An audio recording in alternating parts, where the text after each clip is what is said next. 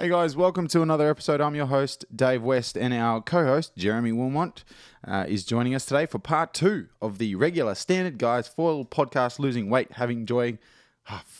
I knew I'd stuff it up. The regular Standard Guys Foil podcast, Losing Weight / Enjoying Having Fun show, as coined by Jeremy. It just rolls off the tongue. Thanks for that, Jeremy. We dive into where we're at, how well or poorly we are going, what we've been up to a little bit, and some other just general discussions. I always enjoy talking to Jeremy, and Jeremy seems to enjoy talking to me. So I hope you enjoy this episode. The Foil Lord hats have been made, and they are being sent to me as of today. So by the end of this week, being the 30th of October, they should be available to purchase on the link in my Instagram or on the show notes. If it's not, just DM me on Instagram and I will send you the link. There's only a limited quantity. So if you want to support the show, it's a great way. I make $9 a hat. Very exciting. Outside of that, we have Edo coming on in this week and John Mann. So doing interviews with those guys, not sure when they'll drop. But yeah, very excited to talk to those guys about downwinding, prone surfing, all the fun stuff that they're up to. For now, please enjoy part 2 with Jeremy Wilmotte of the regular Standard Guys for podcast Losing Weight / Enjoying Having Fun show.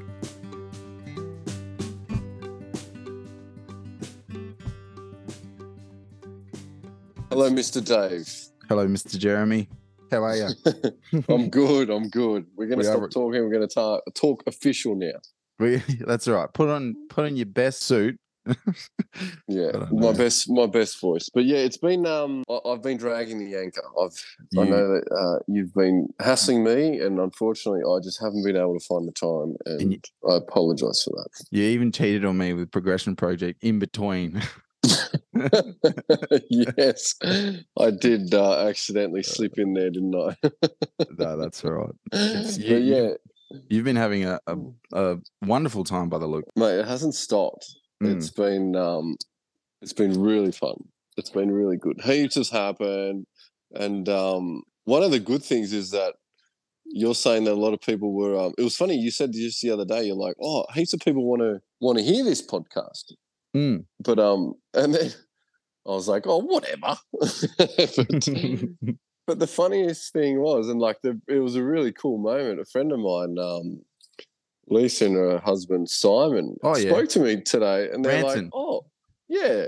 So you know them as well. They were like, "Oh, you motivated us. We've started our own thing." That's awesome.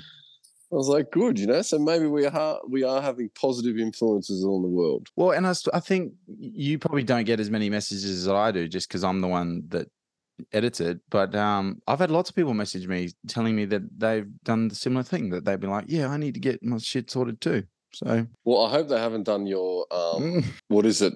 What are you doing? 7 we need to talk about that. We need to talk about that anyway. We need to bring some more accessible dieting to the general population. We've done research since our last episode, because it's been I think it's been 4 weeks. So Just give people the 30,000 view of what you've been up to, just quickly, just so that they know that we had a good excuse. Oh, okay. Well, pretty much an overview without going into details. We started this ambitious goal of ours to get fitter and lose weight. Overly ambitious. Overly ambitious. Well, I mean, but that's fair enough, because that's what people do, right? And this is real world stuff where, sorry, I just got to close this door. No, that's all right. I got the yeah. So what I was saying, this is real world stuff where people try to lose weight, but they're living real lives, and they're not on TV, and they don't get everything paid for, and they've still got to do the jobs, and they've still got to look after the kids and stuff, and life gets in the way. Big time. And for me, it did. Well, and yours did in a different way than probably your average punter lately. Yeah, I guess mine, you could almost say that I got sort of force-fed like exotic foods down my throat a lot of the time. So I got really lucky. So you've been Fiji, Hood River. I mean, I'd been to Maui. I mean, that's what started this whole thing, that we went to Maui and I saw the athletes and I was like, okay, sweet. Like, I've got to up my game and get better at be healthier. And then Hood happened and I don't know. Anyone that's traveled a lot will probably know that it's hard to eat no, you can eat as much as you like on when you're traveling, but it's sort of hard to abide by losing weight when you're traveling and training and keeping healthy as such, because you're always flying on planes and you're just tired all the time, you know. And the thing is with you and me, we get home, or whenever you get home from whatever you're doing, is you got the kids to look after, you know, and then you're just shattered. So motivation disappears quickly. Yeah. Well, interestingly, when I was in Adelaide last week, the foil drive guys work such long days and they all forget to eat that I barely ate that for like 4 days, because we did 14-hour days in the office. It wasn't much riding, but I didn't eat until about 8:30 at night, which for me is really late because I feed my kids early, obviously. So I reckon I had about 1,000 calories the first day, which is, half of what I normally have. And so that was good, but I didn't get to ride much. So what happened? You actually got exposed to what hard work is like, or what's the go? Legitimately, and you made a good point. That is, like, I saw a genuine hustlers, like not hustlers in the bad way, but entrepreneurs like Ben and Paul. They work harder than pretty much everybody else in the office. And Dom definitely is up there. Like, long days. Those guys are in the office from 8 and they go home at 8. Paul one night didn't even go home till like 10. Yeah. You saw this is an established business, right? You saw the difference between a successful career man and a business that just doesn't end up anywhere, right? Yeah. They're putting their heart and soul into that business, and it's going to be really successful. So it's as a writer, it's got your tick of approval. You seem to like it. I love it. Like, I genuinely, and I'm happy to say this, like, I am tactfully trying to use it to get more time on foil than people who are better than me to slowly catch up. That's literally what I'm doing. I can't. That's what I use the wind for. Yeah, well, that's the other way. Whatever you do to get on foil, you got a tow, you got a wing, you can foil drive. As long as you're foiling waves as often as possible, you'll get better. So that's one of the tools I'm using. Yeah. Well, I've seen your last clip. That was I don't know, maybe we could talk about if you've lost weight, but you certainly seem to utilise the foil drive pretty well. You did a few turns on that thing. Yeah, I do try. Spitfire combo. Spitfire 900. Actually, I've been on the 840 a lot lately. But I didn't lose weight. So we should take a step back. So let's check in. Let's see where we're both at. Well, did you weigh yourself, or you want to start somewhere else? Oh yeah, we can weigh ourselves. So do it live. From the start, shit. From the start, I was about 98, 99. That was when we first started. Yeah. On the first phone call, I was down to like 97. Yeah. And then I got down to like 94 prior to traveling. Whoa. 94.5. But then I've come back up to 96. So yesterday I was at 96 kilos. So whatever that is in pounds for those. But 96 kilos, man. But let me do the conversion to pounds. Staying steady there. 211 pounds. Yeah, okay. Okay, perfect. So we're exactly the same weight. So I'm about 5 foot taller than you, though. You are, but my thighs are about double the diameter of yours. All right. So soon you're going to, yeah. No, so I started at 97 on the first call that we did, and I actually got down to 94.5 as well within 2 weeks, because I was really disciplined the first 2 weeks, and then I got really busy with weddings, and I was just getting given beers at weddings, because that's what happens when you're the singer and the DJ. People just go, oh, here's a drink, here's a drink, here's a drink. Yeah. And I am back up to 95.5. Okay, so we still got progress. You still a little bit of progress, a little bit, but not much. Real life got in the way. We went 2 steps forward, 1 step back, and that's to be expected. Still ahead, but yeah, we just got to find a way for everyone to motivate them that there is like overall progression, I should say. Yeah. But let's go through. I want to know, because you went on to this psycho fasting thing. Did you follow that through? How long did that last, and what are you doing now? So it did not last.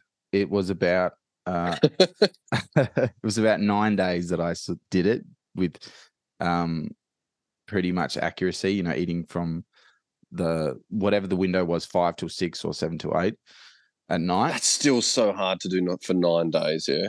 It was a pain in the ass. It was actually inconvenient more than anything, because I'd had a day off and my wife would be like, "Oh, let's go get lunch." And I'm like, cool. I just wouldn't go. I was like, I don't want to go to lunch because I can't eat and it'll annoy me. So it was really inconvenient for my relationships, friends as well, want to have lunch. And the other thing was for weddings, and this is where it all fell apart, was I only get to eat, because I get to a wedding at, say, 12 in the middle of the day, and then I'm on my feet for 12 hours potentially, and I'm, using up so many more calories. Fake smiling or smiling for real? A bit of both, depending on the wedding. Let's not pretend here. No, it's you're putting on a character, That's right. No, actually, the better way to put it is you're putting the best version of yourself forward, but that takes a lot of energy. And also they give you these tiny little fancy meals, and I literally just couldn't eat enough in the time frame that I had while I was still at the wedding, because I finished at 11 at night, and I couldn't not eat all day, or else, I'd just fatigue. So as soon as I got stuck into, 2-3 weddings a week like I'm doing now, it all fell apart. So it's not practical for me, and it sucks. So something I would suggest is that, like, from an outsider's point of view, straight up, you don't have to fast and only eat at night. Like, I would have, if you wanted to continue on with that, you could have done it in the morning. But I'm not going to suggest that's a good idea, because I don't think that. Yeah, I think it's harder. Eating's too hard. Yeah, as soon as you open the, I've eaten today, it's harder to then stop again for me. Oh, okay. So like for me, delaying it the later in the day was easier. Whereas if you said to me, you can eat from 12 to 1, from 1 till the end of the day, I'm going to be so hungry. But yeah, it's an extreme version, as you said, and you were correct. And I'm glad I tried it. And I'm not going to continue with that. I've got a different strategy now. So, but what did you do? Well, it's not a failure, because now you know that you've got something better, yeah? And you've actually spoken to some nutritionists about this as well, haven't you? So yeah, I have. And also, I had this realization that I'm trying things that used to work when I didn't have kids. So like I did keto, and I've done intermittent fasting before I had kids and responsibilities, and it was pretty easy. But now that I've got these new variables that play into my circumstances, it's so much harder to stick to something like that with like genuine discipline. So I'm like, oh no, I need to change strategy to 33-year-old Dave, who has 3 kids and, a wife and responsibilities. So that was one of my realizations. I think that's why people are relating to this show, because we actually have possibly the same problems that they have, where it's not easy, man. Like it's like the goals are the same, whether you're young, old, 3 kids or no kids, but I guess the challenges to achieve are potentially greater for us as with all these responsibilities. Yeah, for sure. But yeah. Yep. So, how did you go how did you lose weight that first? So what a story. I'll start because it was a good one. I enjoyed this one. But so pretty much when you rung, I'd already started. I'd spoken to, based off, as we discussed, Oscar. He wasn't really eating before 10 or 1, and I had just cold turkey cut chocolates, ice creams every night with the kids. So anything that pretty much wasn't really healthy as such just kind of went out. So I could eat heaps of fruit, like if I was hungry, I'd eat bread, and I wouldn't change my dinners or anything. If anything, I ate bigger dinners. But yeah, it was just cutting out one meal in the morning and cutting out all candies and all the junk. So it's not a hard diet. It's literally just bettering what you should be eating, cutting out the bad stuff. Now, this all works really well. Lost heaps of weight. I combined this with also a fair bit of training, because I couldn't, you can't always go foiling, but I can always take 15 or 20 minutes and just go for like a little sprint on a beach or just do something, yeah? Yep. So that was easy. I was doing the combination of those two. So lost weight but never put on muscle, I don't think. but felt fit. And I must admit that when I did get on a foil, something just felt different. Like 6 kilos is a lot. You strap 6 kilos to your body. That's a lot. Yeah, you're going to feel that difference. And it's always hard. This is not like a scientific test, but the feeling test was that there was an improvement. So I went to Hood and pretty much got there. It did a full red eye, destroyed in the morning. We had lasagna like at 5 a.m. or what. Anyway, like we got to the house and there was this beautiful lasagna like in the oven ready for us to eat, and we all just all the team riders just smashed into it. Anyway, the thing was there we had 2 guests and they were pretty much just there to look after us, and they did the most amazing job, and they would feed us breakfast, lunch and dinner. And how can you refuse good food? Somebody else made. Somebody else made breakfast, lunch and dinner. And at the start, I was eating like pretty good, like just bacon and eggs in the morning and like a little pancake or something. But by the end, it was kind of like America. Yeah, American cookies were there, and then American this, and like muffins, and like as a whole, the food was really good, right? Yeah. But the quantity upped because it tasted so flipping good. Like they did such an amazing job at cooking us food. So really enjoyed that. But going back to the diet, that was the first tipping point. Hood was sort of like we were in the water a little bit, but we weren't doing more than like 4 or 5 hours in the water. So for the amount of quantity of food we were eating, I wasn't burning it up during the day. You're probably breaking even. Yeah, I was definitely eating more. Oh yeah. And then, and also within like my hand was twisted to have a drink as well for 2 nights, so it was kind of like that doesn't help either. And normally at home I don't drink alcohol either, so that's another thing. I think we mentioned it last podcast. Yeah, we did. But you're with the crew, pretty fun, pretty hard to say no. You're with the crew, and they're all out at night, and they're all like buying tequila shots and playing this stupid game on like this board. And mate, we went to like this place called an elk club, and they've got like all these taxidermied elks on the walls. And it was so weird. I was just like, what the hell is this place? And they had all these it's kind of like a cult. So they had all these books, and I opened one up, and it's like a Bible. Thou shalt not speak foully of the elks, and if one should do this, the true force of elknership or something will be unleashed upon them. And I was this is a weird establishment. Oh mate, it was full on. I tried to it's really weird. And you had to like, they had the judges' hammers. Yeah. So it was like a proper courtroom, and they'd hammer it and go, bang, meeting is adjourned. I was like, okay, yes. Yeah. That was at 1 a.m. So we saw that. That was wow. Good. So you're really out in the town. Oh no, we were proper out. This was this was not the best thing to do. But anyway, felt crap the next day as usual, and told myself I wouldn't drink again.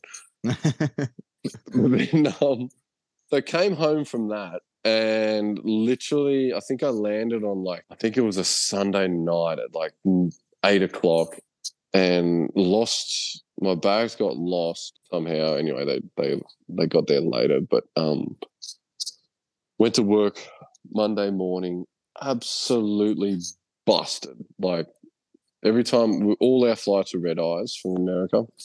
Anyway, so you try and fast the next morning after a couple of nights out and the red eye flight and going to work, and then try and function it that afternoon with the kids, because they miss you obviously, so you've got to do your best to enjoy your time with them. Yeah. And that was on the Sunday. So I had Sunday to Friday of pretty much one of the biggest weeks of my year at work because I'd been away for so long and I was about to go to Fiji. So that was 5 days of trying to jam-pack time in with the kids and the wife and, yeah, eating healthy. Just, like, I wasn't going out of my way to eat bad. I still wasn't eating ice creams and stuff, but, like, it just goes out the window a little bit, doesn't it, really? Well, it's like you've only got so much mental capacity. And at some point, the more things you take on, something's going to fall to the wayside. And it sounds like that's exactly what happened. Yeah. Like, things, like the things that you don't prioritize just fall to the side. Yeah. So, and that's what happened. And, like, I didn't even foil that week. And I didn't really feel bad about that because I knew what I'd just done and where I was going. And then that brings me to the next evolution of, we were meant to do a podcast that week and something happened. Something happened. Yeah, life got in the way, as I told you. And of course, like every night, the wife wants my attention, but yeah, well, like, I try my best, but it's it just gets torn in every direction. I told him I had to do a podcast with you, but she was like, nah. Hey, fair enough. My wife almost said that to me tonight. Oh, did she? Yeah. Well, I've got 4 weddings this week, and so I'm busy every night from now until Saturday. So she's like, "Oh, are you doing a podcast?" Like, yeah. Sorry. This is the important one. Yes. Yeah. And then went to Fiji, and that's when life really got in the way. So I don't know, for all the listeners, there's a place called Namotu and Tavarua. Namotu is where I went. It's in Fiji. And it's kind of, I don't know if you'd call it exclusive, but it's exclusive. Okay, well, it's exclusive. Let's go with that. It's financially a little bit exclusive is what I'd probably say, but anyone's welcome, and it's the most magical, dreamlike, picturesque holiday destination you can go to. And honestly, that is like the epicenter of where good memories are made. Like, it's just such a cool spot. But so there's new management. I haven't been there in 12 years, and they've upped their food quality. So I've got there, and I've literally just gone breakfast, lunch, and dinner buffet. And this is going to be this will be a good conversation because the food there was so yum, and I just ate such a large quantity of it. It was insane. But I think more importantly, people don't really, what they want to know about is what happened, I guess. I was surfing 8 to 10 hours in the water each day. So the energy expenditure is huge. Massive. So, I mean, cutting meals on when you're doing that, it's just not going to, it's probably not beneficial, right? I mean, you can do it, but I certainly didn't even attempt to do it. But the food they cook is specifically tailored for that, to have lots of energy and to be on the water all the time. So I ate really well. It was just the quantity. I mean, every lunch and dinner I was having at least double what I would eat normally. Yeah. And it was just like sashimi, fish. There'd be all sorts of stuff. Like, and man, it tasted good. And then like the desserts, there'd be always desserts at dinner, and every lunch there'd be desserts as well. Yeah. So it was just an insane amount of food quantity. So that lasted for 2 weeks. And that's the thing, though, to enjoy those experiences. And this is actually my sort of daily issue, is to enjoy those experiences. You want to have a feeling of energy. And the whole problem with being in a calorie deficit, which equals weight loss, is you don't have the same feeling of energy. So it's like, of course, you're going to want to eat sufficiently when you're in the water for 10 hours. It's crazy. Yeah. Yeah, absolutely. And the very interesting point that I mean, that's a story of what happened, but the very interesting thing that I noticed was when I came home, just at the start of last week, or the end of last week, sorry, there was the food that I was eating over there versus the food I was eating here. I had this complete sense of just lack of energy. I could not, for the life of myself, get activated. I just couldn't do it. Like I was always hungry. So it was really hard to transition from a high energy, and I don't know if you can comment on this as well. If you go from a really high energy experience of usage, so you're surfing lots, and then you go to nothing, which is back at work or at home or whatever, your food intake, your body's telling you, I got to keep eating, right? Yep. But it takes a while for it to go, okay, I actually need to eat less because I'm using less. It doesn't 100%. switch straight away. It continues on that path of I'm still using heaps of energy until you feel like a big blubber. Yep. And it's like, oh, no, like time to change back. 100%. Your body is literally designed that you don't starve. Everything in your system is designed for you to put on fat because that's a survival mechanism. It's like you're literally fighting evolution every time you try and purposely lose weight.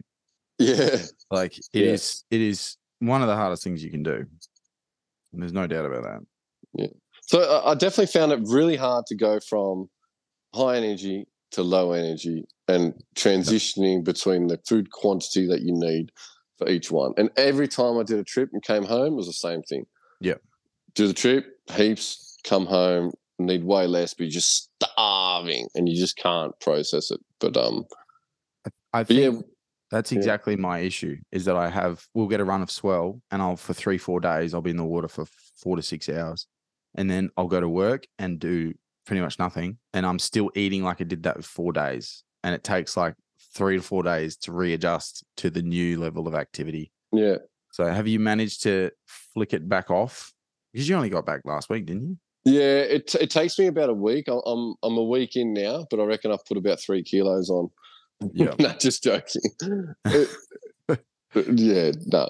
But one of the things that was really interesting when you go to these places that are like kind of tailoring for high energy foods, they serve you all these like turmeric drinks and like beetroot and ginger. Oh, and yeah. Anti-inflammatory. Yeah. And I was kind of like, look, I'm sort of open arms, willing to test anything. And like I tasted them both separately and they tasted disgusting. I did. It was not my cup of tea. And then one of the girls there goes, "Oh, just put them together," and then it became bearable. But one thing I did find was possibly those drinks and that sort of like, what do they call them, the superfoods? I think they make a difference. Hey, what you put in is what you get out. Yeah, well, I think I always look at it in a different way, which is that there's all these really blatantly shit options available to us. And it doesn't take a lot to actually just switch your diet to things that just aren't terrible for you. So I don't know how good turmeric is for you. Like running those studies is extremely difficult to get definitive results. But eating chicken nuggets is bad for you. You know, like guaranteed. So I look at it from that perspective, like anything that's processed, you know, that isn't naturally occurring, meat, fruit, vegetables, it's not good for you, probably. Like more than likely, it's not good for you.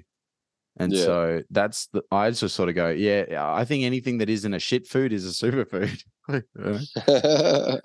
So, well, we can definitely come to that conclusion that if you eat, like, it's so easy to go on a diet and to feel better just by cutting out the stuff you shouldn't eat. Yeah. Like, it's not rocket science to do that. I can definitely say confidently, as a non-science nutritionist guy, if you cut that out, you're going to feel heaps better. And I don't know if you agree, but I feel so much better now that I've cut out all the crap. Except for Namoto, I was eating all the cakes, a lot of cakes and ice creams every night. But since I've come back, they're out again. For 3 days. Yeah. I'm joking. For sure. And that's, because I'm sort of up and down at the moment. But right. So interestingly, I thought we'd talk about this because I went and did a DEXA scan. Do you know what that is? No. So it's technical. It's a body composition bone density scan. So it's one of the most accurate ways, other than when they weigh you in water, to find out what your body fat percentage is. Oh yeah. So I paid like $100. It went to the university and they did it. because I thought it'd be interesting to discuss. Because my BMI is horrendous. So if you do my height, and this is what I was saying about my thighs, my BMI, so my 95 kilos divided by my height is 29, which would put me in the obese class 1 category. Yeah, that doesn't surprise me. Yes. Not in that way, because I know that it's that useless. BMI scale's totally Useless. off. Yeah, I don't know why they even published that. It's so dumb. And so the other one that I've done in the past was like the electrical current one, that it like runs an electrical current and it measures the resistance that goes throughout your body, and then it makes estimations. Not very accurate. That said, I had 24% body fat. This scan, and this was before I started dieting, I'm actually 19% body fat, which isn't that bad. That's actually quite good. And this is what, because this is why I say, like, when I started this, I said, me getting to 85 kilos is a big deal. And now it's really good to know, because that would mean that I'm 10% body fat. Yeah, right. If I lose 10 kilos, this is why I said, like, at 85, I'm shredded. I genuinely am, because, 10% body fat is hard to maintain. Really hard to maintain. So there's not too many people that are sitting at 10%, is there? Like Oscar is, probably. So, but even Oscar and, say, Josh Koo, those guys might be sitting around 12%, 13% just from looking at them. And that's sort of the goal, is I think maybe... How much have you been looking at them? Oh, I've got pictures that I just scroll through every night. No, just in like videos that I see.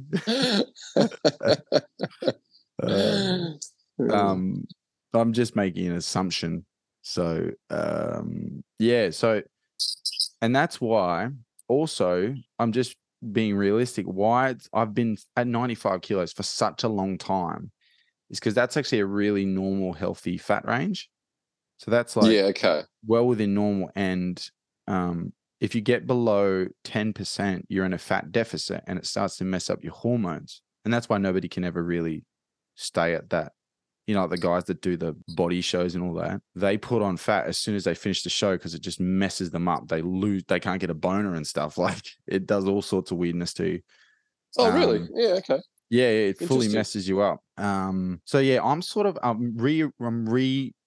moving the goalpost slightly, because is the goal? What's the goal then?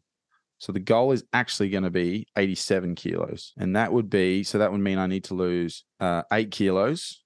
And that would make me 12% body fat, which I think is a more realistic because it's a good point you made in the first episode. Don't bother doing it if you're not going to keep doing it. And I think if I get to 85, I'm just going to end up bouncing back up to something higher than that.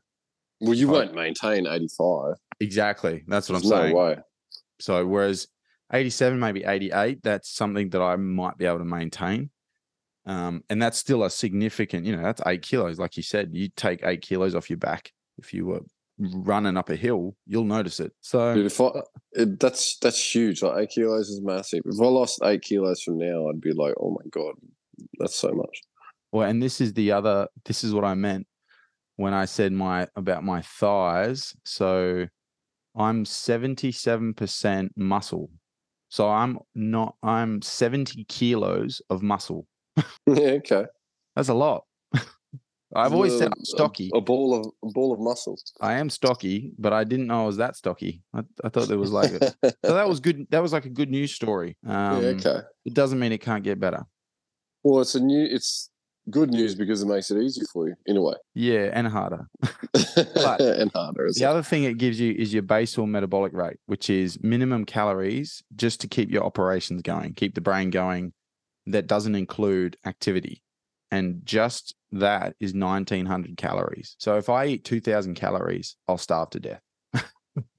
Yeah, right. So that was interesting. This is why I found this so interesting, because I was like, oh, this gives me like really good numbers to work from. So, if I do a big downwinder, hour and a half downwinder, that's about 500 calories.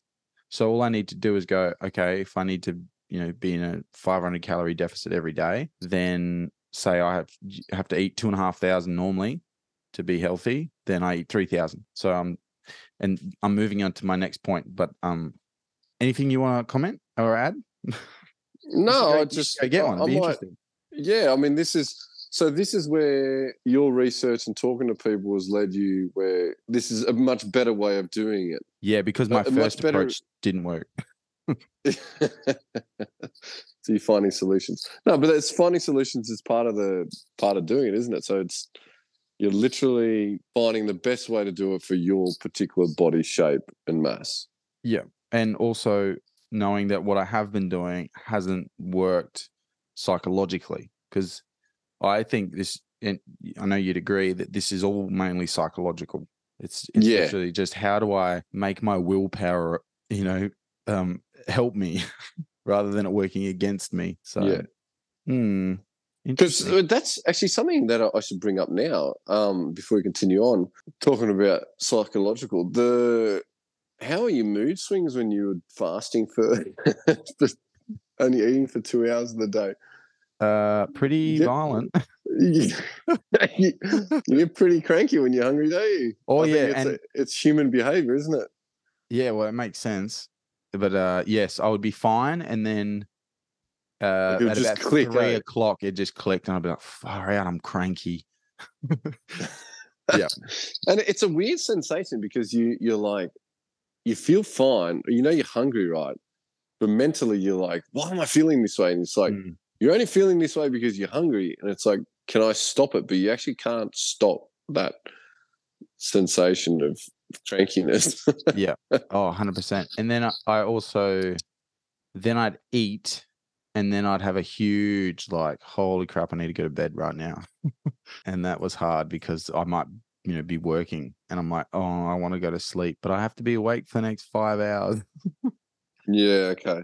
So, should I read what our good friend Sarah, the dietitian, sent me? Yeah, let's go with that. Let's try and educate people the right way and not our silly ways. Although we've achieved small bits, but I think we can achieve more with the right direction. Let me just find it. So big shout out to Sarah. It's the partner of a guy. Sarah is the partner of a guy I down with, Alex Tibby, and she is a dietitian.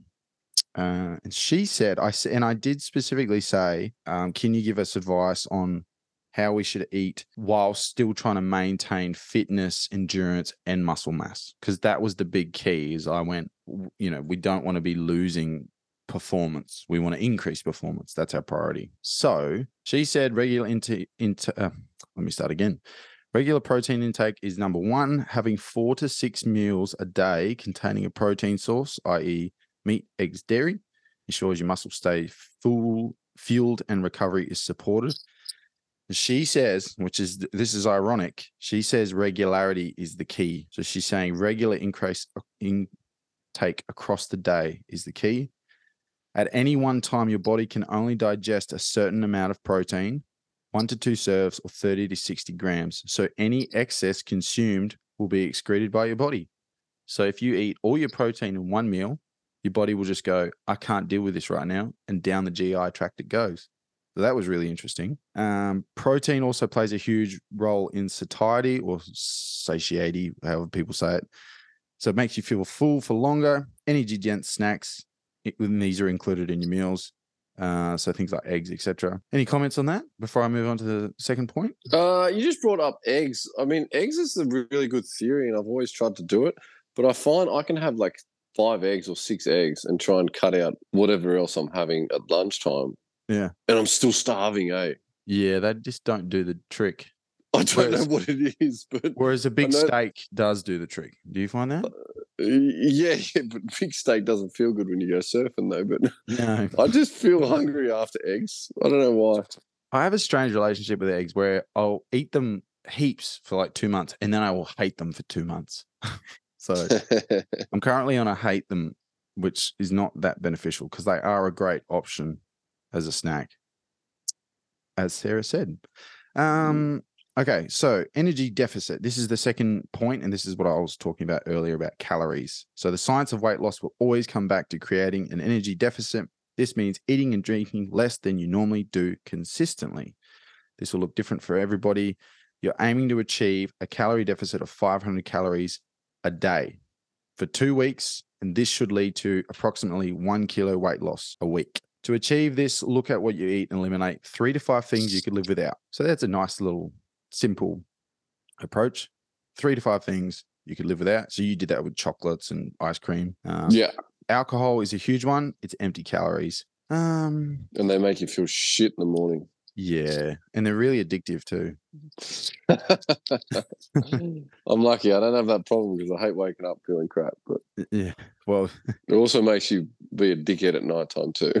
Yeah, most of the bad decisions people make are under alcohol. That's for sure. Okay, so point number 3. And this is pre and post training nutrition. Get these right, she said. Pre-training, carbs 1 to 2 hours before. So post-training, protein and carbs about an hour afterwards. These are your times that the muscle needs to prime for work and refueling to recover and adapt to the training you have done.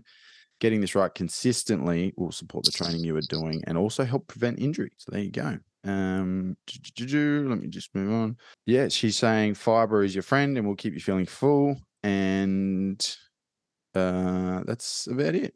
So thank you, Sarah. Sarah runs a little, I'll find it and I'll shout it out at some point. She runs a little, like, she makes meals for athletes and doctors. So she's yeah, right. Well, she's a very cool chick. Thanks, Sarah. And we should actually ask Sarah to go, like, what, so just like you did, you got that body scan. What's the best way to know? Maybe we'll cover this in the next podcast. What's the best way to know what your particular body requires? Because everyone's very different, right? Hopefully mine doesn't need caviar because I just can't pay for that. But like what your body requirements are different from mine. Yeah. I'm not talking about flavors. Everyone likes different flavors, right? We're talking about physical needs. The breakup of protein, carbs, and fat. Is that what you mean? Yeah. Yeah. Or actually, another question for the nutritionist: is everybody essentially the same? Can we all be fed the same for the same output? I actually know the answer to this. Let's hear it. Which is everybody's different. And there's actually new research suggesting that the foods you were raised on are the best for your health outcomes, which is really interesting. And it's got to do with your skin, your gut biome. So you've had this fauna that's been growing in your gut, and it's related to your skin fauna, as they call it, and flora. And there's really interesting research to suggest that you should eat similar to what you were raised on because your body has become accustomed to those foods over time. But that doesn't mean that that's how you lose weight. That's just in general what can be good for you. Because if you do radical shifts, your body goes, holy shit, what's going on? And it goes into a stress response. So that's interesting. So maybe we could summarize it that you just got to literally eat what you grew up with at a reduced amount. Eat veggies. That's one thing. I've been trying to eat more veggies. And veggies and fruit. Well, and I was raised on simple carbs, pasta, meat, and veggies, and much pasta. Yeah, so much pasta. I was a big family. I don't know if you were. Yeah, and I do find that not eating a lot of bread obviously makes sense because that's a lot of carbs. But if I eat similar to what I grew up on, I feel normal. Whereas I start going a bit weird and I get all sorts going on. But just quickly, I'll shout out Sarah's business is deliciouslycleaneats.com.au. And she does healthy meals delivered to your door. It's sort of like HelloFresh, but 10 times better. So yeah, okay. Anyway, I thought I'd just shout her out to say thanks for her time. So well, now we talked about HelloFresh now, as a parent, I don't recommend that either as a dieting source because that takes up so much time to cook. Oh yeah, and mate, like the meals are delicious, no doubt about it. The dishes, I can whip up a meal in 20 minutes for the family. And if I start one of those things, I've got 45 minutes to an hour, and I'm sorry, 100%. I'd rather be doing other shit. We're never going to get sponsored by HelloFresh now. No, we're done. We're finished. I 100% agree. And I think they purposely make meals that require 6 saucepans. And I'm like, I don't need to roast these nuts in a separate saucepan. I've already got 4 running. I've only got 4 burners. And then they're like, yeah, you got to roast the nuts. I'm like, I don't need to do that. It's Yes. meals for non-surfers who don't want to be in the water all day long. It's meals for single people.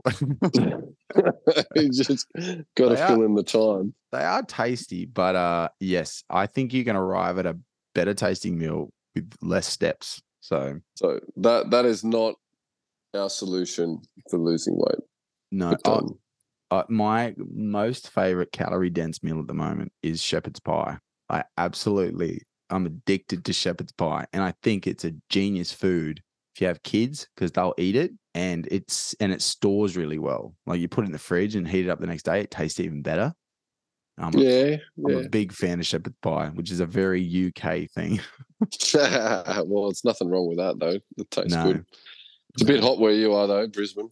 Yeah, I feel like summer's here already. But But another thing, like we haven't even touched on is how much, like we're focusing only on weight with this, but there's also the other side, the flip side of the coin, where muscle is way denser than fat. So you actually, if you get stronger, you put on weight as opposed to losing weight. And that definitely happened in Fiji for me. Yeah, I can imagine. So I've got one of those like Audi BMI weight scales that gives you all sorts of numbers. And I'm going to call them numbers because I'm not going to say they're accurate, but they give me a whole bunch of stuff. But it specifically said that I put on 1.7 kilos of muscle fat in 2 weeks. That wouldn't surprise me.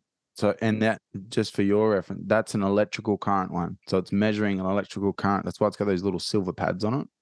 Yeah, okay. And it's sending a current through your right leg to your left leg, and it goes, okay, how much resistance is there? Yeah, okay. So maybe they're not terrible actually. Like they do a pretty good job for what they are. So it wouldn't surprise me because you were winging heaps, weren't you? And paddling. Oh mate, I was like my daily. Just to give you a bit of an insight on what my day was, I'd go on the second week.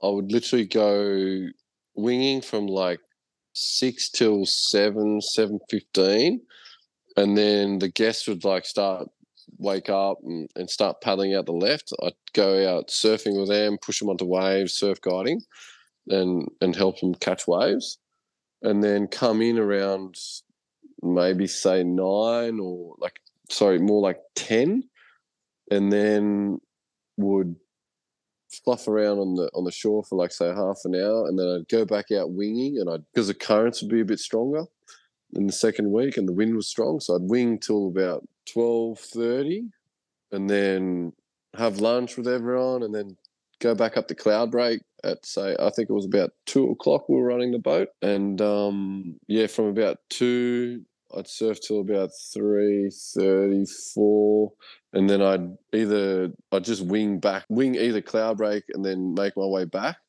on my own, or follow the boat back and then wing at the lefts and pulls till about 6:30. And mate, there was a couple of days like that, and I was shattered. Yeah, I'm not surprised. What part of your body breaks down first when you do that sort of length of activity? Well, the interesting thing was none of them, because the food, I can't do that at home. The food was of such large quantities. I was having electrolytes pretty much breakfast and mid-afternoon. So that's just to keep. So they've got a desal plant to get the water for drinking. But what that does, that demineralizes the water, and there's not many nutritional nutrients in it, and vitamins. So they sort of recommend you just put your own like Gatorade powder or whatever in. So I was doing that, and mate, I was okay. But I'd come back. This was a funny thing as well. I'd come back around 6:30, like on sunset, and it'd be just my body would feel blown like everywhere. And they had this spa, and they also had an ice bath. So we're doing a little bit of that, and but the spa in Fiji, you'd think, oh, you guys are idiots. That's too hot. But mate, it just relaxes you. You're just like, you're in there, and then they, of course, pretty much every night the guests would get you, I'll get you a beer, or I'll get you a cocktail, and like I was just like, okay, yeah, sweet, I'll have one. And my wife was actually blowing up at me because she's like, she enjoys a drink at home, and she's like, you don't even drink with me at home, and you're out there drinking with all your friends, and I was like, oh, you don't love me. No, it was literally like that. Like, you don't even want to drink with me at home. I was like, oh, I'm not hunting drinks, they're just giving me like pina coladas, and like they were delicious. So I wasn't going to say no. That. No, but if you want pina colada, there's plenty of them. Yeah. There's a couple of skull drags, but the main thing was the electrolytes during the day make a big difference. And I don't know if you've ever had them. Sort of keeps you full as well for some reason. Well, and I don't know if this lined up with me changing diet, but I was having a lot of cramping issues in that time. And I actually bought some pickle juice. I've heard Zane Westwood talk about it, so I went and bought some pickle juice. So I've got some sort of electrolyte imbalance that's going on because it's happening like within an hour now. Whereas it used to be like 3-4 hours on the water and I'd start to get some cramping. But it's like it's always my right thigh, and now my quad is not my quad. What's it called? Oh, I've had a mental blank. Anyway, the other lower part of my leg is suddenly doing it too. So yeah, right. I got to get that sorted because my downwind is, as soon as it's about an hour, I'm like cramping hard, and it's it's not like I'm tired. I'm not tired or fatigued. I'm cramping. So no, definitely get some electrolytes. That will solve that, I reckon. I bought some Staminade. So I think because Staminade's the more healthy option between that and Powerade. Powerade's full of sugar, as everybody knows. Or you go to the Chemist Warehouse and they've got these little orange tablets. They're the ones I use. I've never bought the Gatorade one, but that's just the way I describe it. What's it called? That's the one you give to your kids when they get the shits. Yeah, when the kids have got diarrhea, that's what you have. They're just electrolytes. Yeah, because the important thing is to get ones that have magnesium in them too, because a lot of them don't have magnesium, which for me is important in my current predicament. Yeah. Now, I'm going to come out with a wild statement, and this is not medical advice. I like this. Disclaimer. I'm excited. and I haven't done it myself either, but one of the guests, we were talking about cramping, was like, I used to run triathlons, and he's like, the solution for that, if you're ever cramping up, you get a teaspoon of baking soda and just hook straight in. Yep, I've heard that too. And he even admitted it's going to taste disgusting. And I was like, that can't be good. But I think the result is that you stop cramping, and you can have it before a race, like a triathlon race and stuff like that, if you have cramping issues. Well, and people think that most of cramping is just because of your sodium intake. And so it sort of makes sense, because I think bicarb is like sodium carbonate. So I haven't done any research on this, and I haven't tested it myself. So I'm not taking responsibility for any overdoses anywhere. It's got Na in it, as in sodium, so it should provide some sort of. Well, I think that's the whole reason behind the pickle juice, is it's full of salt, and it acts as because it's got vinegar. It changes the alkalinity of your stomach and then causes some chain reaction. It's all like NRL, AFL, they all use it. So, and I've heard the bicarb thing as well. And I think that's actually good sound advice from, because there is also a way of looking at things differently, that if you're cramping, it's probably because your body's tired. So you shouldn't mask it with medication to tell it that it's not tired. I wonder if I actually pulled my hammy and then it just kept saying to me, hey, you're overdoing it. Whereas it's like the muscles around it are fit enough that I'm not feeling any fatigue, but it's just like, nah, man, we're done. But it's okay, because I've had a rest now because I didn't get to foil most of last week. My first week off foil, I didn't like it. It was shit. It was almost 2 years, and that's my first full week that I foiled for 20 minutes. So I shouldn't say I was off foil, but 20 minutes out of a week. Horrendous. That sounds so bad. That sounds like all the weeks that I'm in Yeah. between traveling. I am spoiled, that's for sure. If my wife was here, she'd go sucked in. Yeah, my wife would too. You know what's even better? Because of all this traveling, I've given my wife the bug, and she's left me with all the 3 kids and gone to Berlin. Oh, nice. Berlin. So that's what. Yeah, Berlin. Wow. She's on a work trip, but let's call it a leisure trip. Yeah, I'm sure there'll be some leisure snuck in there. Oh yes. Oh, good on her. She's flying comfortably over, and I think she's just having a nice break. I've given her enough stress with being at home without my help, and there's plenty more trips coming. So got to make it fair. Good wives we have. That's for sure. She is wonderful, and she's been minding the kids very well. So yeah, I don't mind when I have the kids because they behave really well when it's just me. It's like as soon as my wife's around, they just turn on the naughtiness. But if it's just me, they're like pretty epic. They just do their own thing.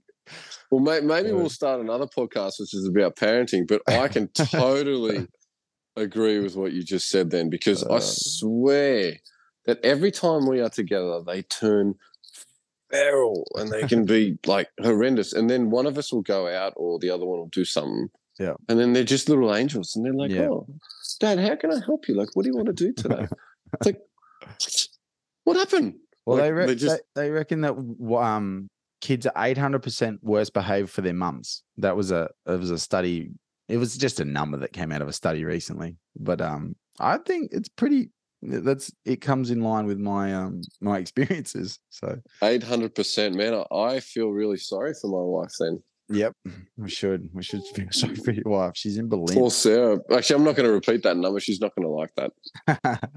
She might make it harder for me to go. She's not going to listen to this rubbish. No, when I put a podcast on in the car driving down the coast, she blows up. Yeah, I can imagine.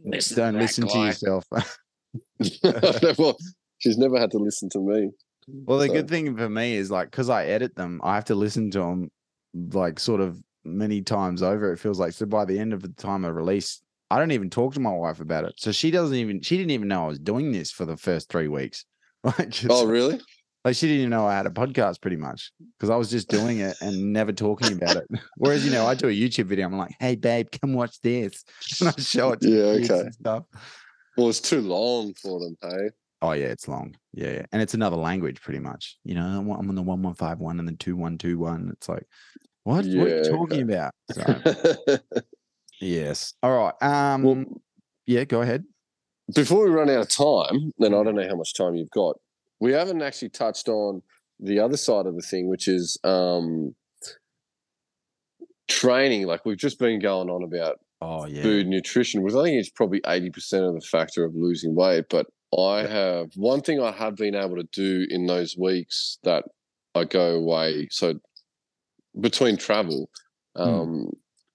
it's almost impossible to go for 4, so I'll go for a 20-minute run. But I got sent a link from Scott Harrison, and he is a physiotherapist, and he kind of came up with some specific foil exercises and movements that are tailored to improving your foiling game. And I didn't do any, I'm not going to go out and do a session in the Motu after 10 hours in the water. Like that wasn't happening. But last week I was that exhausted, didn't do it. But this week I did my first one, and the mindset was very much, how hard can this be?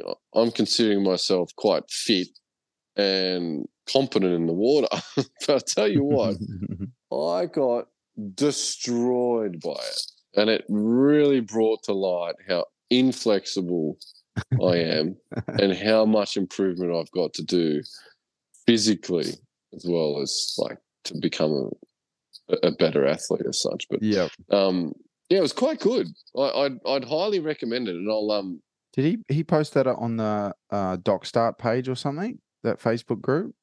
I think I saw it. I don't know. He's kind of giving me this. What's it called? It's called a Telehab link, and I think he potentially wants to make a little course course. I mean, I'm going to let him tell me the details about that. But yeah, get the details for next episode, and then we can properly mention it. Because I think I've seen it, and he put out the feelers to say, "Hey, is anybody interested in a course?"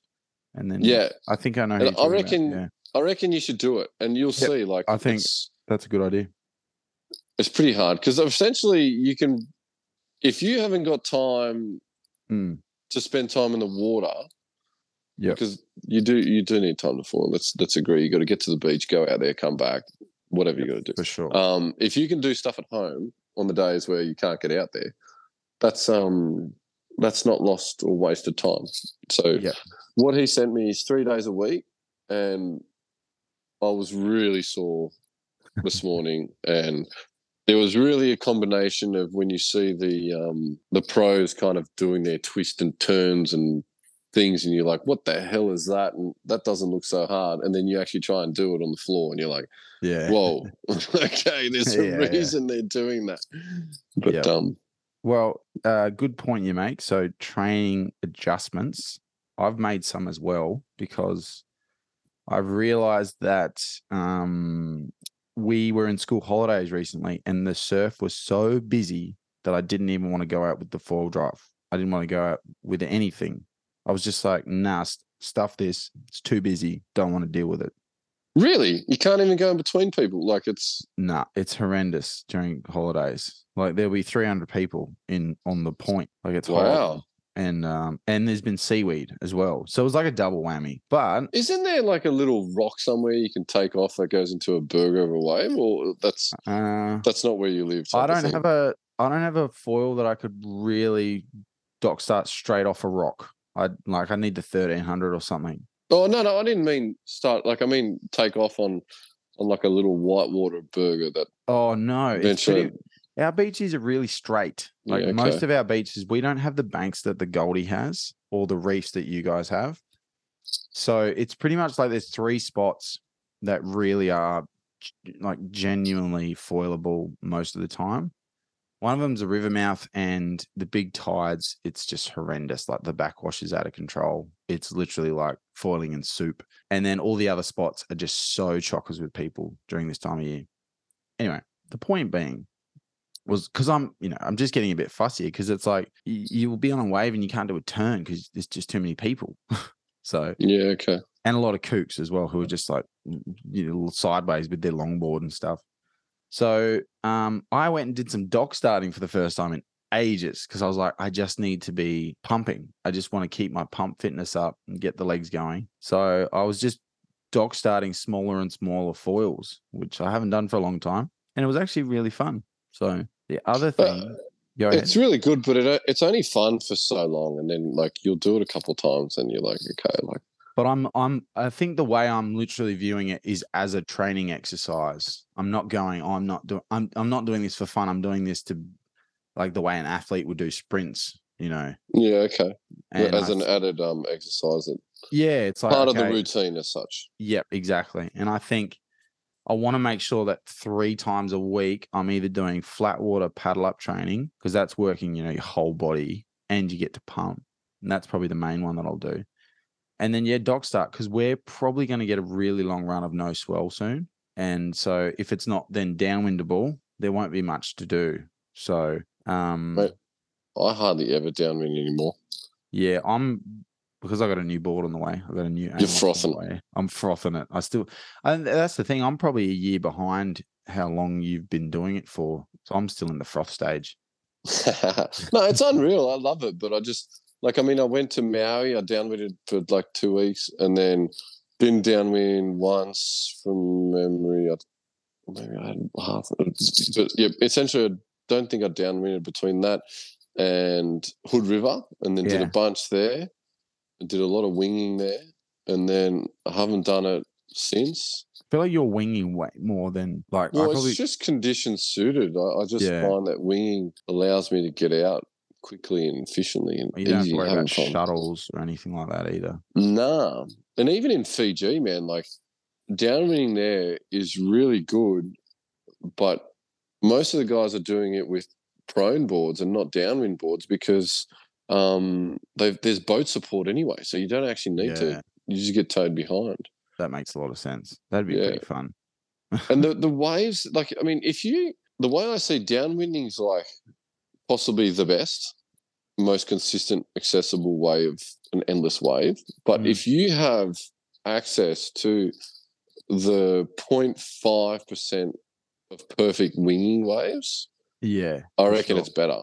So like cloud break, if you're winging cloud break, that is by far one of the best foil waves in the world, because you are literally tacking in one go straight back up the point, right all the way down.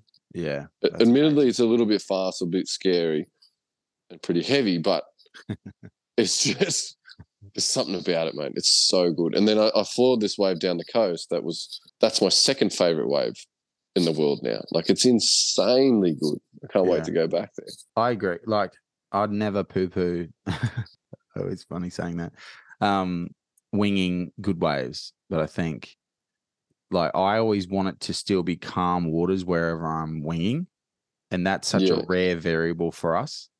Like, locally. It doesn't happen very often. And so it's either got to be offshore or it's got to be like a point and it's, blowing the right direction. So we've got a spot, Moffat, that on a southeasterly, it's perfect because out wide it's windy, but as soon as you get into the point, the wind dies.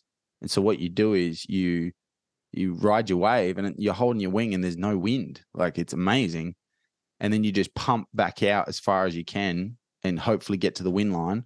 And then and get back on and keep going.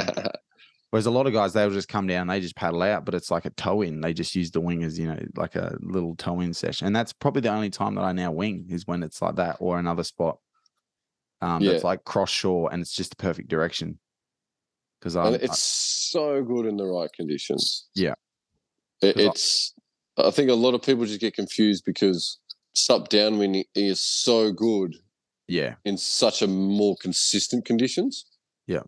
Winging's like it's more exclusive in where you are and the places that you have access to, I guess.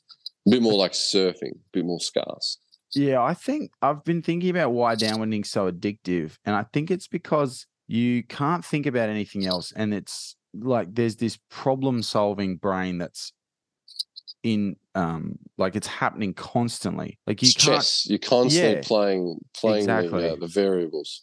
Whereas with winging, it's a different mindset. You don't have to, you're obviously still thinking about what you're doing, but you can be a bit mindless. Whereas winging, you are downwinding, you're concentrating really hard to make the right choices and manage, your efficiency and your breathing and your foot positioning. And I think that's why it's so addictive, because your brain just can't process anything else at the time. No matter what problems you've got going on, you'll forget about them in that downwind run and have your own problems. Like, like there'll be. Well, if you start thinking about them, you'll breathe. Yeah, exactly. Touch down, and that's a little thing. I was doing a downwinder so I had a surf at Cloudy, and then we were going back to Wilmotte, which is directly downwind. And I just brought my prone foil set up, and I was downwinding down, and I got too hot. And just to really like emphasize this point, that I took my vest off and then I rode for like another 5-10 minutes. And then I went to throw it on the boat. And as I've done that, I've lost concentration for that split second. Touchdown, boom, I fell off. Yeah. And I never heard the end of that. So so they all reminded me that I'm the guy who didn't make it from Cloudy to the Wilmotte beach. And I was kind of like, they thought it really pissed me off. And I guess it must have pissed me off a little bit, because the next day I kind of went, and I just did it. And I was like, see, I can do it.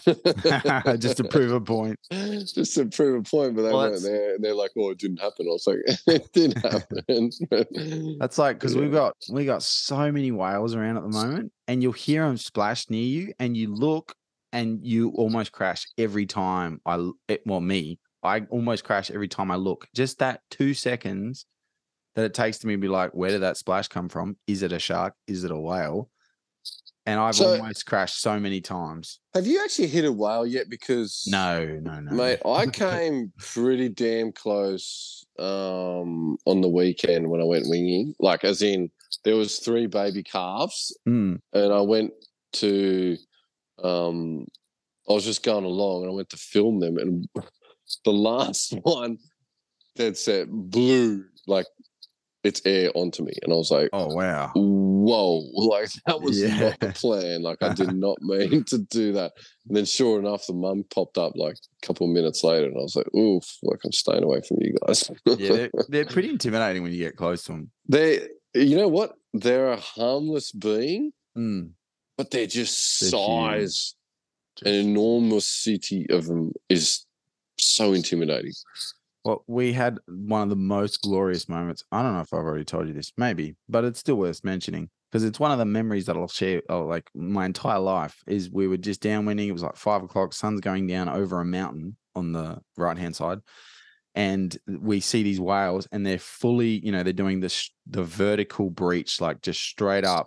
Sun's going jumping down over a mountain, and there's Matt Nottage. He's falling between me and them, and they were like 40 meters from us. And I was like, nobody gets to experience stuff like this anymore.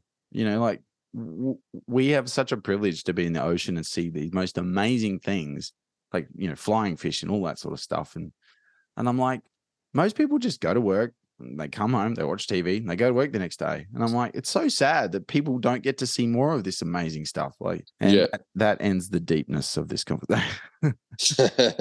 Well, actually, another scary part is one afternoon I was downwinding from Cloudy back to the Motu on the wing, and the boat had already gone, so I had to get back on my own.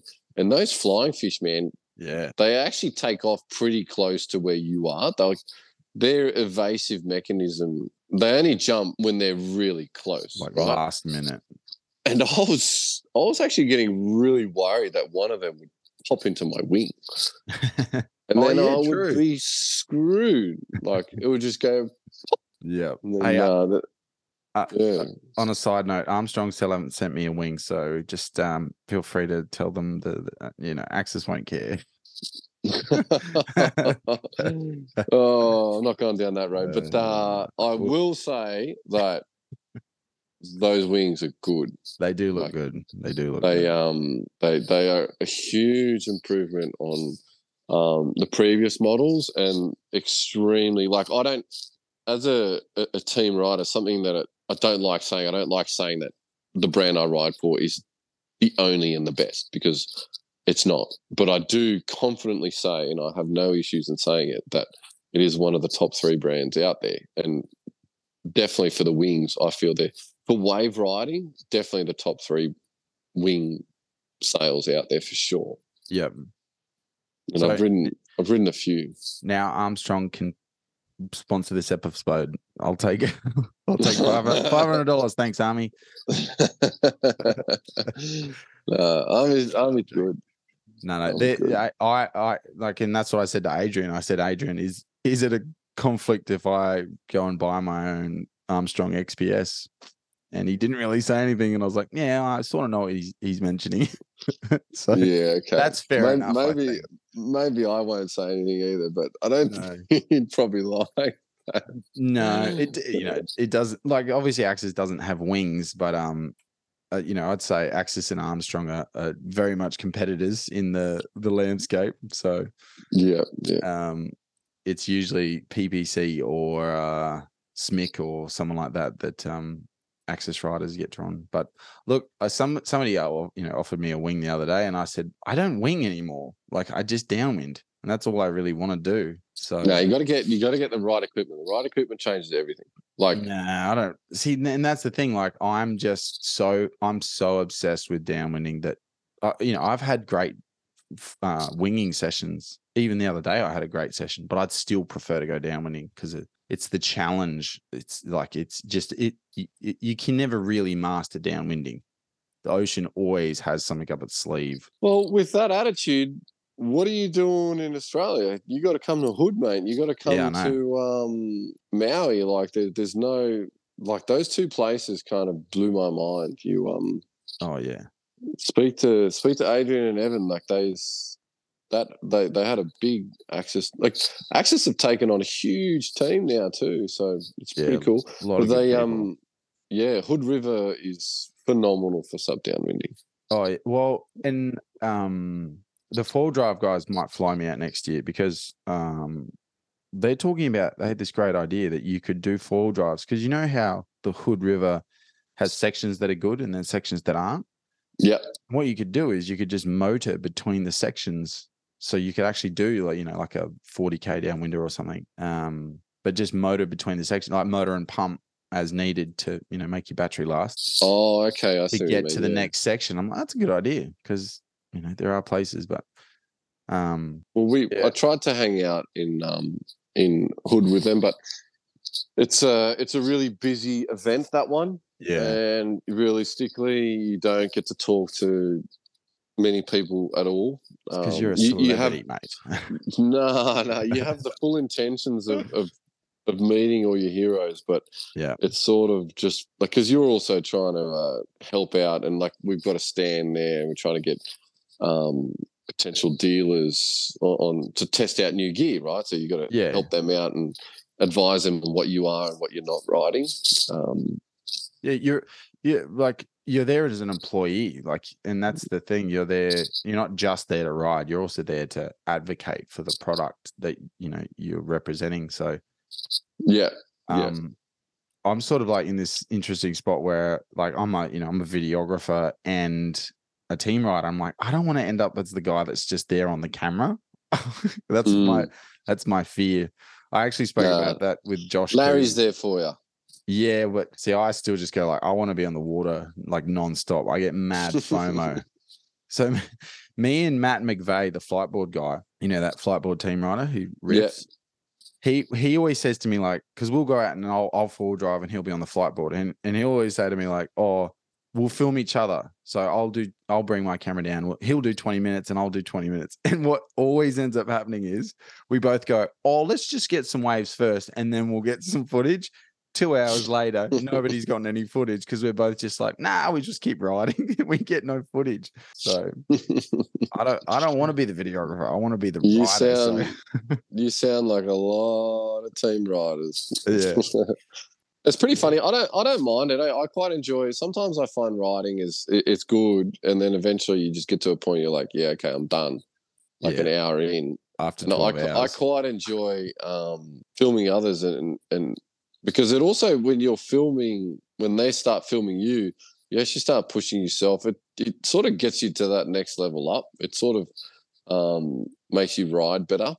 Oh, for sure. But even over time, filming yourself regularly and being critical of your own style makes you better. I've been trying to work on my style because I used to have this really wide stance and it looks shit house. And I watch back my old videos. I'm like, oh God. And you've got to see yourself to be able to fix those things. So it's really helpful. Film your friends. Yeah. That's what we're saying, aren't we? Film your friends. Yeah. And actually, there's two things that I want to talk about. You just brought two up. Style is really important. And there's a couple of guys on the internet that have got a big following. And to be honest, I can't finish their videos. They'll have a 30-second clip and I literally, after 5-10 seconds, I'm like, no. You are in the perfect waves and you are killing it, but I just cannot watch it anymore. Next one. Anyway, what I was going to talk about, and it's related a bit more because we've been waffling on a little bit sideways. I was going to talk about the whole point of losing weight originally was to start foiling better and also foiling on smaller foils. Yeah. And partly the way I was going down was I want to start doing, so everyone's really good at their specific thing, right? So some people are really good at prone, some people are really good at winging, some people are really good at sub downwind. The air game winging was something that I'd never really concentrated too much when I started foiling, and something that I never really focused on too much until recently when I started putting straps on. Now I always use straps winging now. Just because I can still do the same turns with straps, but you can't do an air if you've got no straps. So it's kind of like you can do both with straps, but you can't do one without straps. Yeah. But so back to the way the story started was I wanted to get my air game improved, and when I went to Hood, I got to catch up with a guy called Cash Brazola. So he is talented kid, mate. He is so talented. He's so small. He's super nice, and no, he's a legend. But I watched your video today. yeah, okay. So I brought that up, and I'm glad I almost forgot about talking about this. But so one of the things that he was like, okay, so you got to twist your body this way, do this turn, do that, blah, blah, blah, and then you go in the field and you try and do it, and it's not easy. And like when there's a photo of me and him together, he's literally almost up to my belly button. Like he's so short, right? And it sort of clicked. I was like, okay, well, sort of anticipated. And he's also, I think he was 18, or he might be just turning 18. Yeah, wow. Anyway, he's quite young. And then one of the nights, I got to meet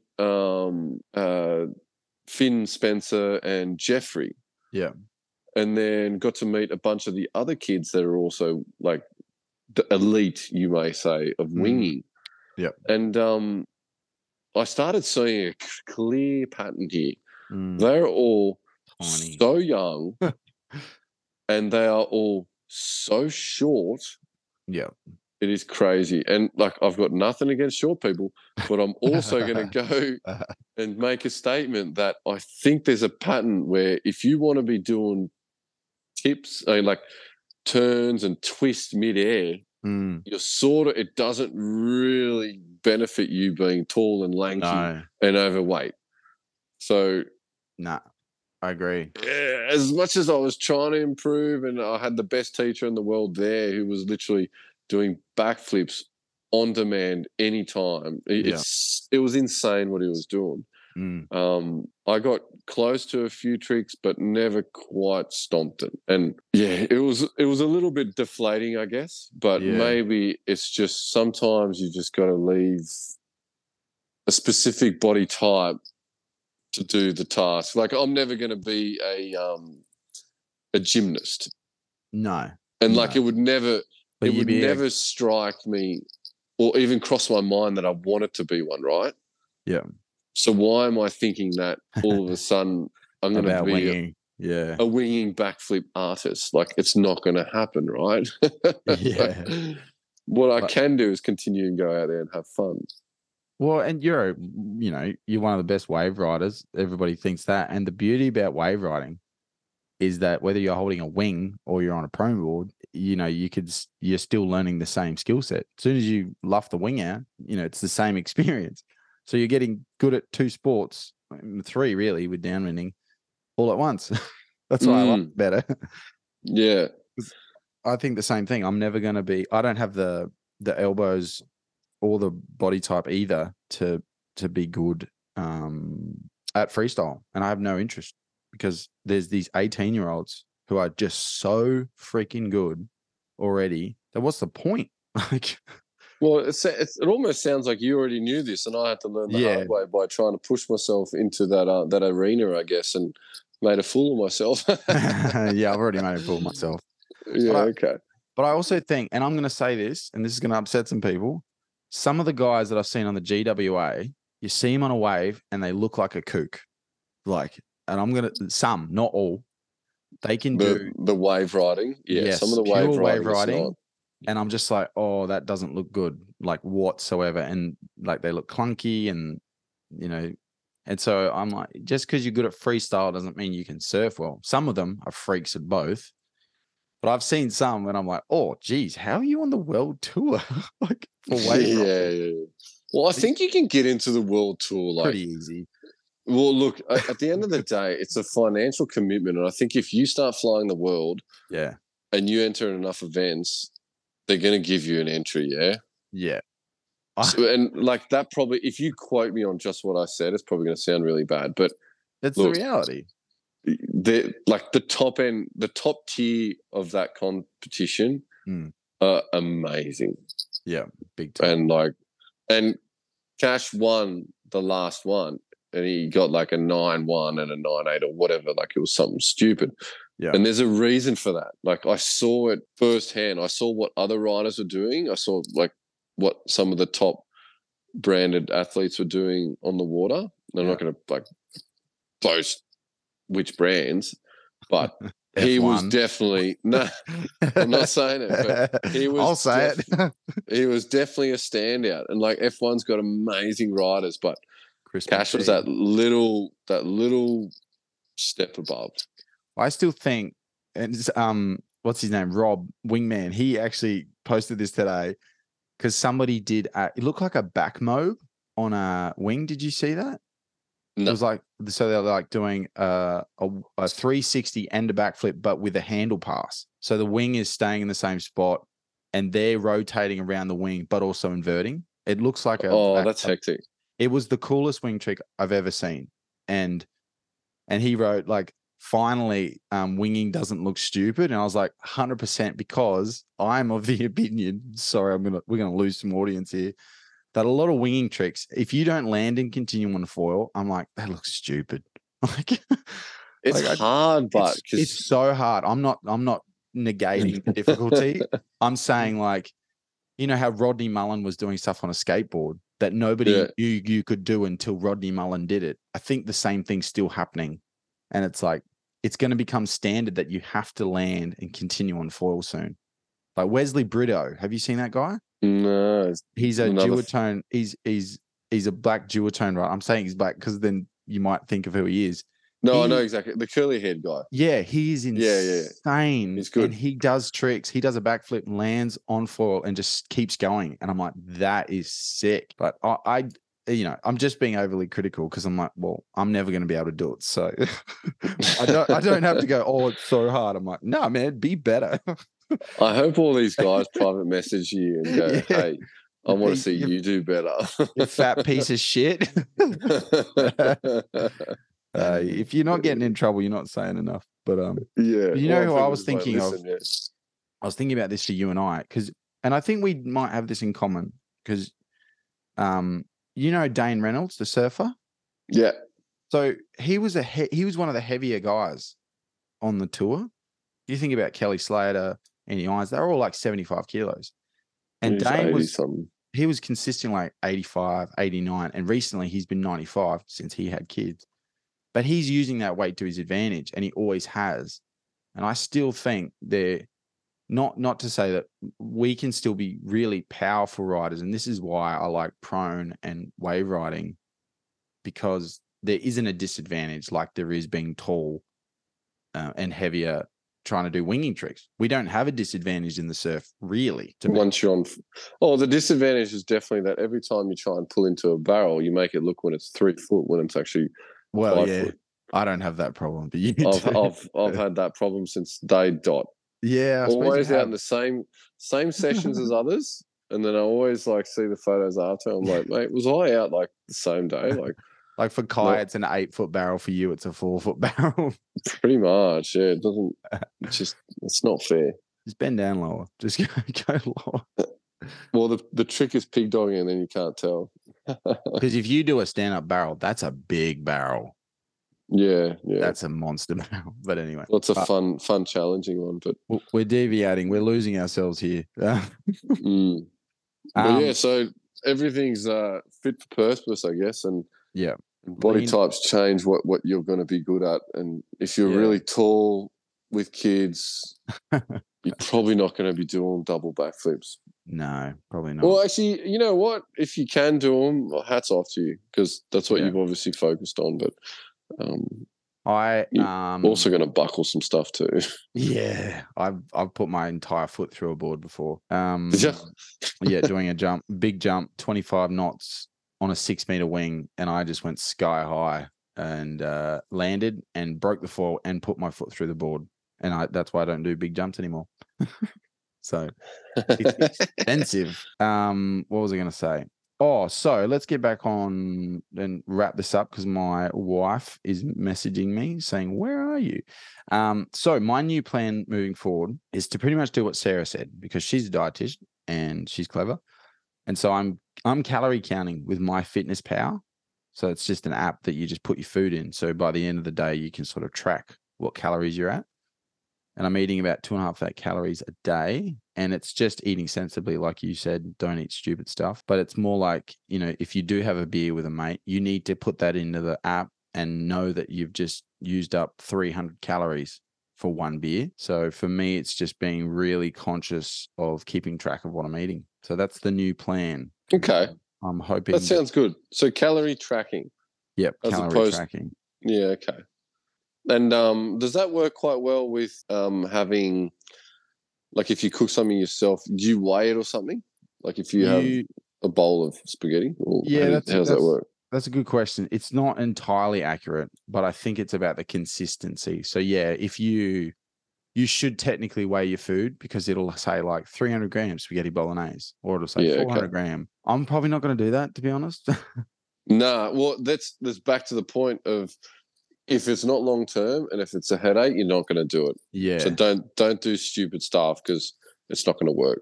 But I think you can know, like, oh, this is a big bowl of spaghetti. This isn't 250 grams of spaghetti. This is 400 grams. So then I've been trying to actually overestimate than under. So, if it gives me two options and one's bigger, I go with the bigger one. Yeah. Because I can afford the deficit. So that's the new plan, because I'm like, what I have done when I was younger worked when I was younger, but I'm no longer that age. And I'm hoping, and alcohol has been reduced dramatically. So it's been like, instead of 10 drinks a week, it's been like 2. So that's been good. And how do you tell somebody who buys you a drink that you don't want it? Say, I'm fat, leave me alone. Next time I'm on the motu, I'll say that. What if it's a pina colada? What if it's Kai with a pina colada? He doesn't drink. Oh, we'll see. That explains it. Man, he's an athlete, dude. He's a weapon. Exactly. We're athletes, Jeremy. We're athletes. Well, that's the aim, yeah? We're just not quite there yet. No, we are. We're there. No, I actually want to eliminate alcohol entirely. So there's a beer that like tastes really good, that if I'm gonna have a beer, that's what I'll try and get. I can't remember what it's called, Better Beer or something. It tastes like Bolter, if anybody's had Bolter. But see, that's in my eyes, that's totally achievable, right? Yeah, for sure. Like if you tell me, oh, I want to cut out alcohol, I'll go, yeah, man, it's a great idea. Like, do it. But you say that to most people that get offered free alcohol 4 times a week. They'll say, oh, well, I don't know if I can do that. Yeah. I get a lot of free alcohol if I want it. Okay. So, but no, definitely empty calories, total waste. And also just like waking up early, which is hard because I often go between like waking up I go to bed, 12 at night or 2 a.m. when I'm working because of the weddings. And if you've had drinks as well, it's like, then it's so much easier to just have a sleep in. And I'm not talking about getting drunk. I'm just saying any amount of alcohol for me means that I'm just usually worse, that I have a worse sleep. Like, it's been pretty well whatever you do when you go to Fiji, don't have kava. That stuff will just make you drowsy. I've heard that it like gives you headaches. It's just no good. I mean, if something makes your tongue numb, it's probably not good for you. Yeah, that's a fair point. Sounds like poison. And it's brown. It's like, I don't know. But you have to accept it, and you have to be polite, and you have to it's tradition, but small portions. Yeah, no. Yeah. High tide, mate.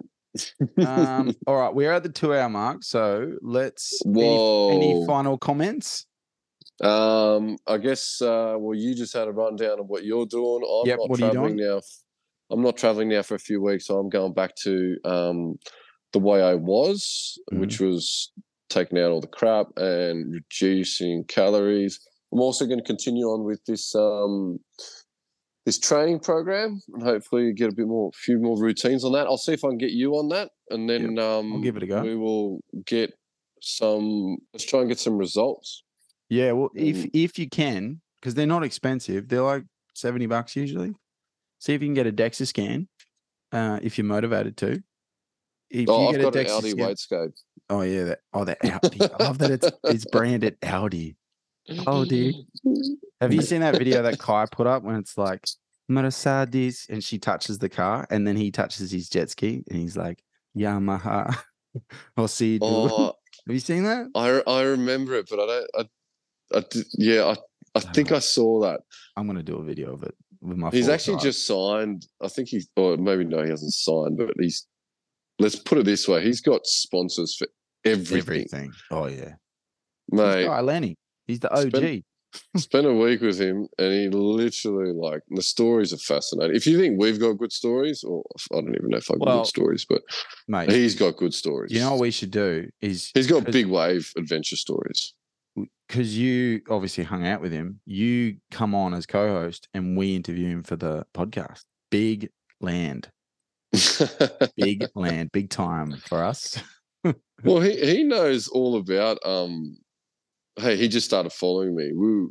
Hey, look out! You've made it. See, it only took about 10 years, but no, he's a really nice guy. And actually, if you're ever going to talk to somebody in regards to like proper nutrition and training and how like a good balance, right? Yeah, he's Mickey Mouse. Well, we won't. Actually, I shouldn't say Mickey Mouse because every person I say that to in America, they think I'm saying it's shit.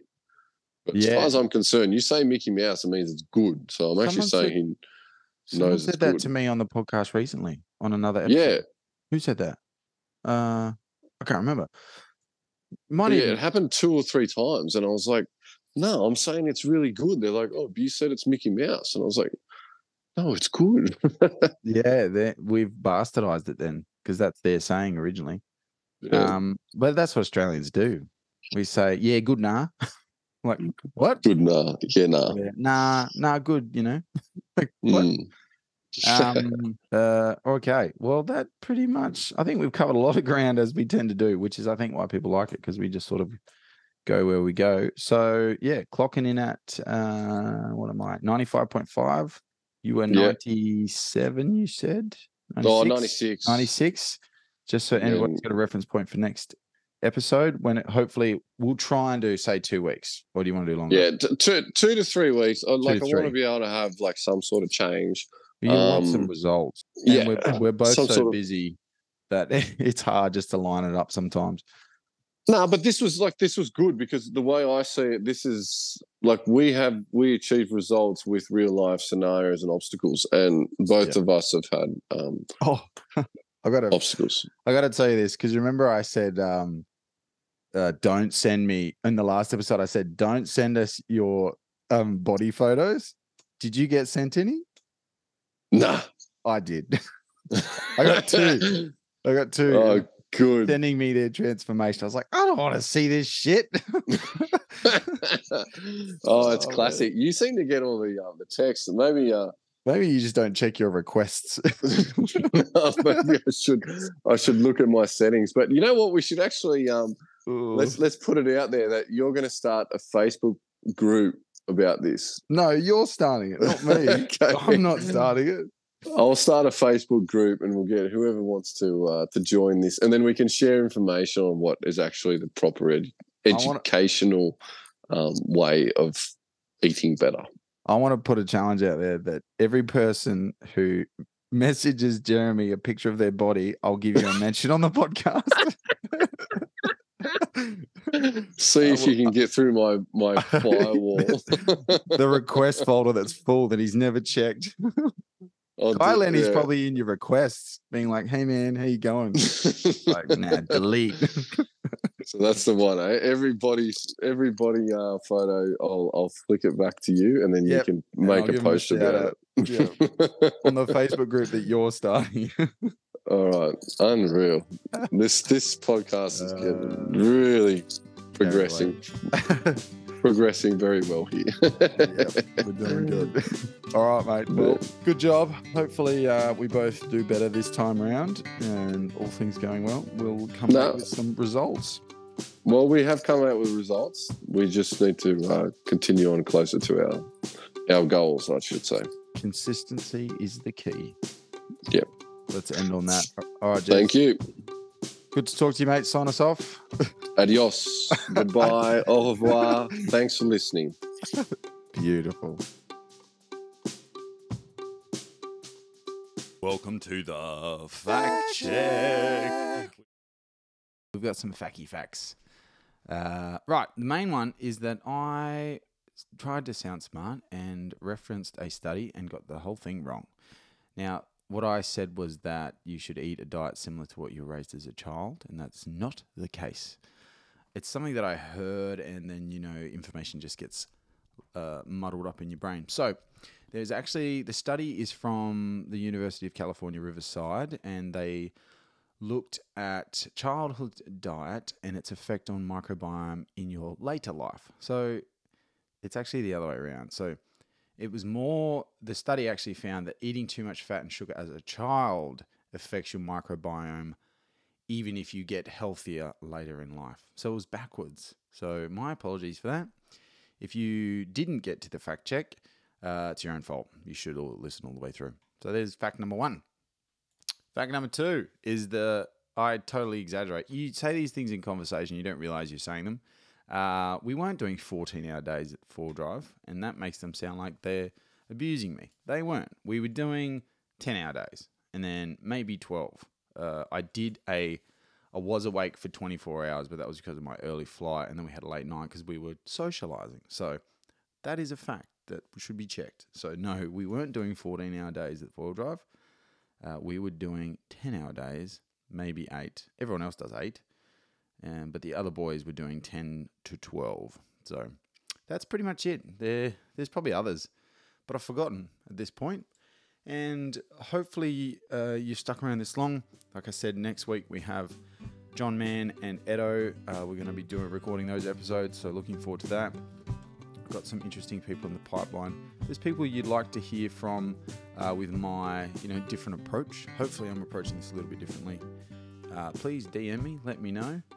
And for this week, that's all. Thank you very much. And my thanks again to Jeremy for his time. Please have a good week. Bye.